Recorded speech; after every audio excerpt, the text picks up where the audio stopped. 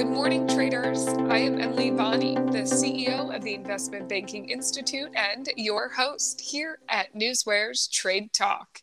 Joining me is trading anchor Bill Olson, who brings more than 30 years of institutional trading experience to our program. At Trade Talk, we provide the facts, themes, and trading ideas for the day ahead. Today is Friday, February 24th. Just when you think you know where it's going, guess again. During regular trading yesterday, following a morning rise, then a steep fall, all three major indices were able to climb back out of the red into the green. The Dow added 108 points, or more than 0.3%. The S&P 500 gained more than 0.5%, and the Nasdaq closed up nearly 0.75%. Bill, I wonder what is in store to end the week. Let's get into it with what is happening in the markets this morning. Yes, good morning, Emily. I'm watching the S&Ps. We're down 0.73%. That's really an indication of a much lower opening. The markets are essentially concerned about this morning's PCE report. It's a key data point that the Fed uses when assessing interest rates. And you look at the market, it's expecting, anywhere between a 4.3 and a 4.4 rise in the core inflation. As a result, you're having, tech stocks sell off because this could create additional reasons why the Fed may continue with their policy of raising interest rates. And then there's, something like Boeing that, they're halted on their Dreamline deliveries, mainly, because of some fuselage issues that they're having. But you got to look overseas. What's happening at overseas? I mean, this morning I was watching Europe, and it was down slightly, nothing significant. But I look now, and the DAX is down 100 points, or 0.65%. The FTSE's gaining. It's up about 15 points, or 0.19%. Oil's doing okay this morning. The CAC in Paris, it's down 40 points, or 0.54%. We're looking at oil real quick, and WTI, it's up to $76.04 a barrel. Brent's at $82.92 a barrel. Both are trading about 0.8% higher. There's a lot of concern going into the market this morning. We do expect to be having a lower opening, and we'll have to wait till that 8:30 figure comes out to really tell us what the story is, Emily. And Bill, we're going to be keeping our eyes on that key indicator, and we'll get to all the economic events in just a moment. But before we get there, let's turn to earnings action. Bill, what's going on when it comes to earnings today? Well, yesterday after the close, Square reported, that's ticker SQ, Sam Quinton. And, the fact of the matter is that they did miss by 8 cents, but the report wasn't horrible. The fact is that you look at the stock right now, and it's trading higher. It's trading higher this morning. So yeah, I'm kind of cautiously optimistic on it. Where's it at? SQ. It's up 7.35%. So, I'm okay with Square. We're moving over to, Autodesk, ticker ADSK. These guys beat by 5 cents. They did it on higher revenue, but the stock's down 5% this morning. It's not because of earnings. It's because of other issues that are going on with regards to a buyout that they're trying to do, which is why the stock is trading lower this morning. Intuit, on the other hand, they beat by 76 cents on higher revenue. Street didn't like the guidance. Intuit shares are down 0.59% this morning. Upcoming on Monday morning, we have AES Corp, Apple, Edward, Sam. AES Corp, their EPS is 46 cents, and the expected move here is 6.62%. We also have Fisker, that's ticker FSR, Frank, Sam, Richard. They're expected to lose 40 cents a share, but their expected move is 15%. So there's nothing coming out this afternoon, so I'm giving you two for Monday morning, Emily. And Bill, you mentioned at the top of the show that PCE report that is coming out this morning ahead of the bell. Again, a key indicator for the Fed and the state of the economy and inflation. So give us a look at that and all the other economic events we should be watching. Okay, at 8:30 a.m. Eastern time, we're going to get the personal income and outlays. That's the PCE report. That's the one that's going to be moving the markets today. 10 a.m., we have new home sales. Also at 10 a.m., we have the University of Michigan's Consumer Sentiment Index. Not as big as a report as it used to be. Reuters actually owns this indicator, and they give it to their institutional clients, like a minute before they put it out on the street. So no one's really watching as much as they used to. Then at 1 p.m. Eastern Time, Baker Hughes is going to be releasing their rig count figures for the past week. Those numbers have been rising, so it's something to keep an eye on. At 10:15 a.m., we're going to be hearing from Cleveland's Fed Bank President Loretta Muster. She's a big hawk. Don't expect that to change. At 1:30 p.m. Eastern Time, we're going to be hearing from Boston Fed Bank President Susan Collins. So we got some good economic, data coming out today that's going to be moving the market, Emily. And Bill, as we're looking for direction, it has been hard to sort of get ahead of where we think the markets are going to go this week. It's been a topsy-turvy week, a bumpy week. Sometimes you think things are going one way, and they go another. But we're able to sift through a lot of information and data because even if we can't catch the wave of the entire market, we can look for opportunities in different stocks and with different economic data and earnings. And we're able to do this because we use Newsware and we break it down into alerts so we can see the stories behind the stocks. So even if there's not an overall picture that doesn't look wonderful, we're able to find other opportunities and market moving news underneath these stocks. So Bill, what else do you see as possibly moving the markets today? Well, I'm looking around, oil's trading higher, so you're seeing the oil stocks gain a little bit. Hopefully that will be able to continue. I think oil's underpriced right now and will be heading higher in the near future. But the plan from the EU to embargo Russian oil really is working. It is hurting Russia's oil output. We're looking over at the FANG stocks that are all trading lower. That's kind of expected on a day when you have an economic report like the PCE coming out. Semiconductors are giving up the gains from yesterday. They're all trading lower. Drug stocks, typically, drug stocks can be a haven in a market where it's going down, but not today. Everything looks negative. Airlines are lower, banks are lower. So I'm not seeing a lot of pockets of green here today. But I'm looking at my FANG stocks, which, honestly, they are lower, about 0.9%, 1% lower. And you're looking at some of the news behind it. And, the first thing is that you have to realize is if the Fed's raising interest rates, tech stocks, devalue. You're looking at some of the other news here. Google, I see that the Department of Justice is accusing Google of deleting evidence that the government wanted to use against them in their case regarding their search business. Meta Platforms, ticker META, they're going to have to pay walkie-talkie app maker Voxer $175 million for patent infringement. That tech is being used in Facebook Live and Instagram Live, apparently. And Tesla, I see that the SEC came out and they said, hey, Elon Musk still needs a lawyer to approve his tweets. I don't think he does that, but they're going to keep after him on that, I'm sure. We're talking Dow Jones 30 stocks, and let's get back to Boeing for a second. Ticker BA, boy, Apple.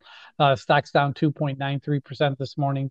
Dreamliner deliveries won't resume until they turn over a document providing additional analysis on fuselage component. That's what's coming from the FAA, so they really have some concerns. We're talking Merck, ticker MRK. Merck is trading down about 0.5% this morning.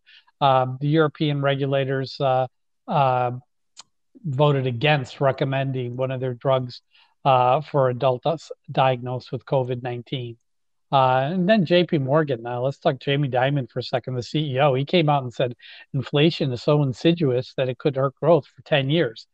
Yeah, that's normal. I mean, he's not wrong. I don't think it's 10 years, but you figure we've been in this for over a year now. Could this inflation issue be with us a year from now, 2 years from now, 3 years? Yeah, it could.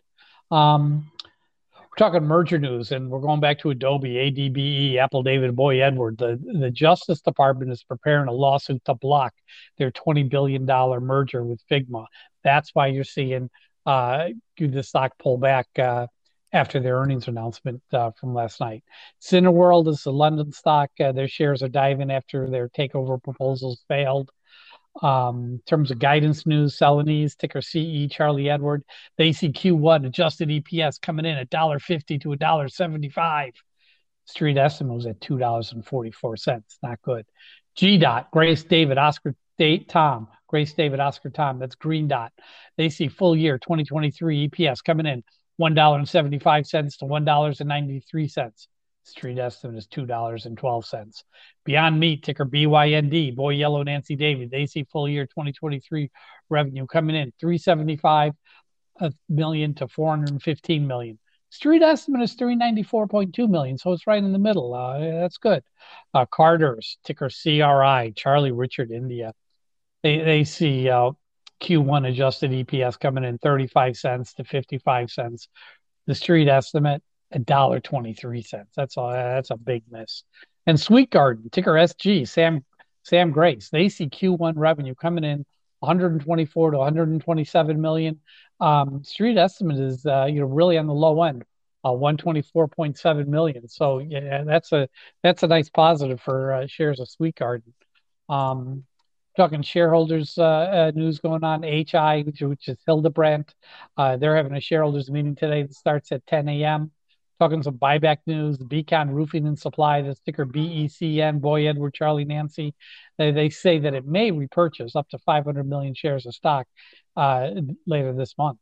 We're talking Cato Corp, that's ticker CATO, Charlie Apple Tom Oscar. They announced a 1 million share buyback.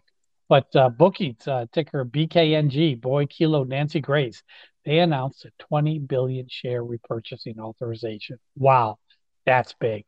In terms of catalyst events, let's start Biomea Fusion. That's ticker BMEA, Boy Michael Edward Apple.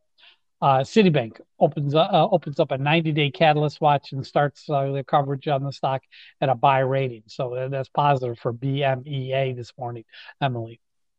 This is the type of data that Newsware delivers daily. It's factual, it's market moving, and our alerting functions bring it to your attention as it happens.